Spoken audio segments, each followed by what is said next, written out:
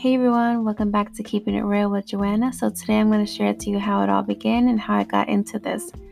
So way back then, before 2013, I was in a bad situation with my kid's dad and I was stuck at home. So I was looking around online to see some type of at-home jobs that I can do, and then I came across this phone sex site and being a phone sex operator. And I was kind of like, I was just curious, so I checked it out, and I couldn't believe, like, you can actually do that from home and get paid. So I checked it out, and then I signed up, and I was really scared in the beginning because I had no idea what I was getting myself into, or what to say or anything. Because when you get into this type of industry, you will hear things from guys that you never even knew existed, honestly. And I mean, it's going to blow your mind, honestly, if you're not used to this kind of stuff. So I just started doing it. And then the first couple times I was scared and, I backed off. I was like, I can't do this. This isn't for me. And then I just eventually just went back to it and keep going back to it on and off. And, the more I practiced, the more I learned.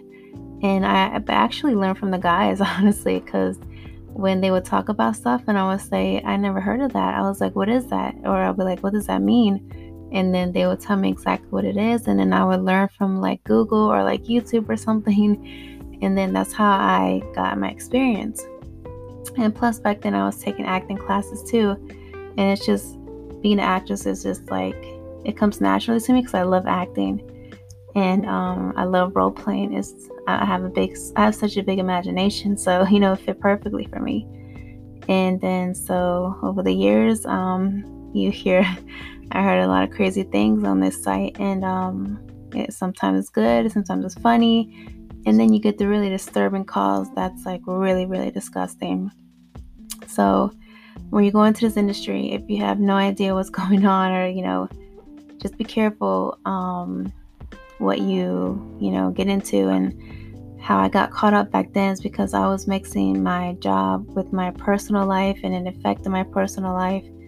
And because of things that these guys would talk about or say or do, I mean, it could affect you mentally, honestly. So that's why I said you have to be very open-minded and not let this affect your personal life, because that's when everything's going to go downhill. So that would be my advice for you. Don't let it affect your personal life. Just when you get a call and you're done, boom, go back to what you were doing. Go back to your real world. So this is just all fantasy, and it's not real. Even though those fantasies are really sick, it's just a fantasy at the end of the day. It's acting. Like when actors, they go out and they do scenes, that's just professional, just a scene. But then they come back to the real world. You gotta think of it like that. That's what I do.